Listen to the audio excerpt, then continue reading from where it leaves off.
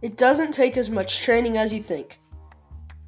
As they say, practice makes perfect.